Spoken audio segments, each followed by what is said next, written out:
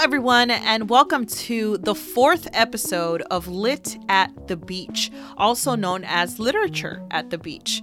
I'm Cindy Aguilera, and I'll be your host for today.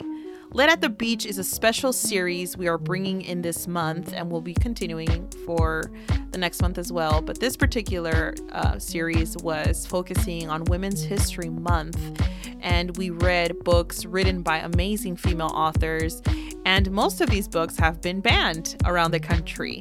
So, of course, since we don't do banned books, we're gonna go ahead and fight the system and talk about these books and encourage people to read them because these are powerful stories that deserve to be heard. For this episode, I will introduce a powerful and profound story. This book is called The Hate U Give by Angie Thomas. Angie Thomas was born, raised, and still lives in Jackson, Mississippi. She holds a BFA in creative writing from Belhaven University. She's also an inaugural winner of the Walter Dean Myers Grant. She's been awarded several awards for this book. Her debut novel, The Hate U Give, was adapted into a movie starring actress Amandla Stenberg, which you can also watch on Netflix. But in this book, 16-year-old Star Carter has to transition from her home in Garden Heights to the fancy prep school she attends called Williamson. She's constantly having to battle between two identities, who she is when she's around her family and her friends at home, and who she needs to be when she's at this prep school, which you can imagine is predominantly white. She's jolted, however, out of this duality when she witnesses the fatal shooting of her childhood friend Khalil at the hands of police. The story then follows Star as she mourns and has to relive that tragic moment while still trying to be a normal teenager. Members in her community also weave in and out of her life, and Khalil's murder ignites protests. This story is similar to the Black Lives Matter movement that brought light and justice to many Black issues surrounding police brutality.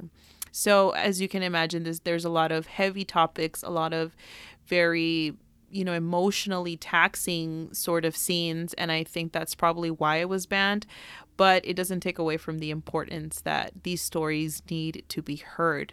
I love this book so far. I'm not done reading it. I'm about halfway done, but it really tells the events from a teenager's perspective. This book is directed for young adults, and it really captures just the emotions, how complex life at that age is. I mean, do you remember when you were 16 and how you were so worried about friendships, relationships, your future, and the people around you, and just the way that you relate to them and who you're supposed to be. Your identity is constantly a source of worry for you. And Star is faced with these things as well. She's also faced with tough decisions. I mean, to witness a murder, and it's someone that she grew up with that she really just admired in a sense. She's experienced loss, grief, trauma at such a young age, but thankfully in her family she has an amazing mother and father who guide her along the way.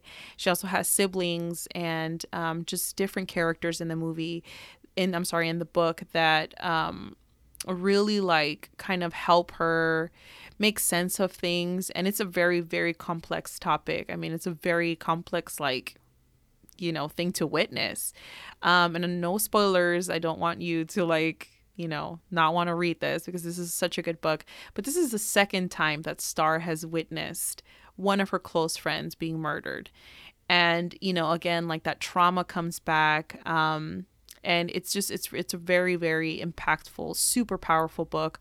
I admire Star and her strength and how resilient she is, but in that same feeling, I feel saddened for all the stars out there that have to go through stuff like this and have to be resilient and have to be strong.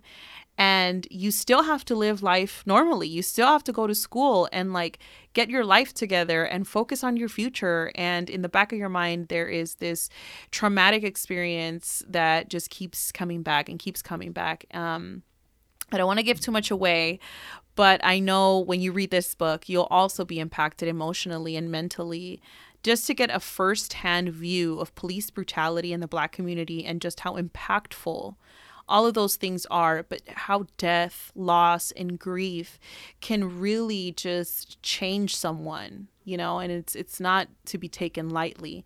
I'm going to read a scene where Star, her father, and her mother go visit Khalil's grandmother. They've all known each other for years and are almost like they're almost like an entire family together. We learn new information about Khalil, but also get a close look at just how much he was loved and how much he will be missed. So this is from page 63. Cameron holds his grandma's hand as he leads her into the living room, like she's the queen of the world in a housecoat. She looks thinner, but strong for somebody going through chemo and all of this. A scarf wrapped around her head adds to her majesty, an African queen, and we're blessed to be in her presence. The rest of us stand. Mama hugs Cameron and kisses one of his chubby cheeks. Khalil called him Chipmunk because of them, but he'd check anybody stupid enough to call his little brother fat. Daddy gives Cameron a palm slap that ends in a hug. "What's up, man? You okay?" "Yes, sir." A big wide smile spreads across Miss Rosalie's face. She holds her arms out, and I walk into the most heartfelt hug I've ever gotten from someone who's not related to me. There's not any sympathy in it either, just love and strength. I guess she knows I need some of both. "My baby," she says. She pulls back and looks at me, tears brimming in her eyes. "Went and grew up on me." She hugs my parents too. Miss Tammy lets her have the recliner. Miss Rosalie pats the end of the sofa closest to her, so I sit there. She holds my hand and rubs her thumb along the top of it. She says. It's like my hand is telling her a story, and she's responding.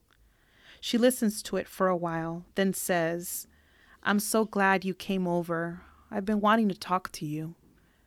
"Yes, ma'am." I say what I'm supposed to.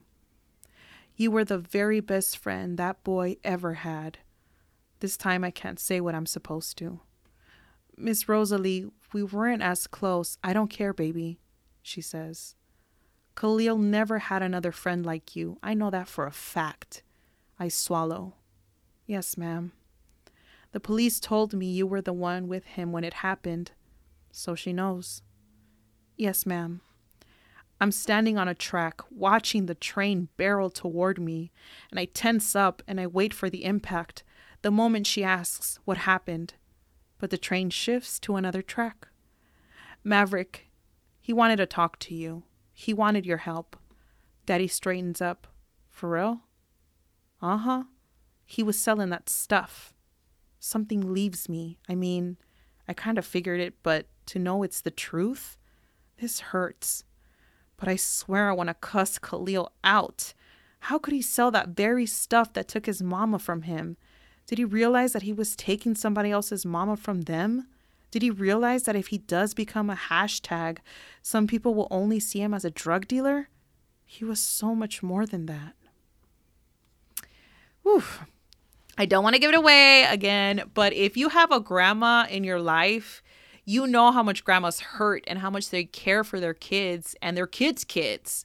And I cannot imagine what Miss Rosalie was going through. She is not only going through her own cancer treatment, but has a daughter who is an addict and now has lost a grandchild.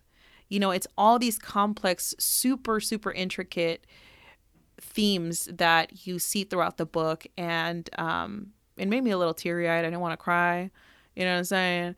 But if you cry, it's okay. It's okay because it's a very powerful book. And again, it really tells very beautifully the story of someone witnessing a very unjust murder, the consequences of that, and how much the Black community feels for what happened to Khalil, but also the complex things. Khalil was selling drugs and his mom is also an addict, and there's all these different things that go into play in this story, but I highly suggest it. It's such a great book. I cannot wait to finish the entire thing.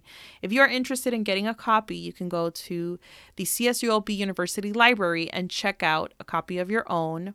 I bought mine on Amazon. I had to take advantage of my student Amazon discount, okay?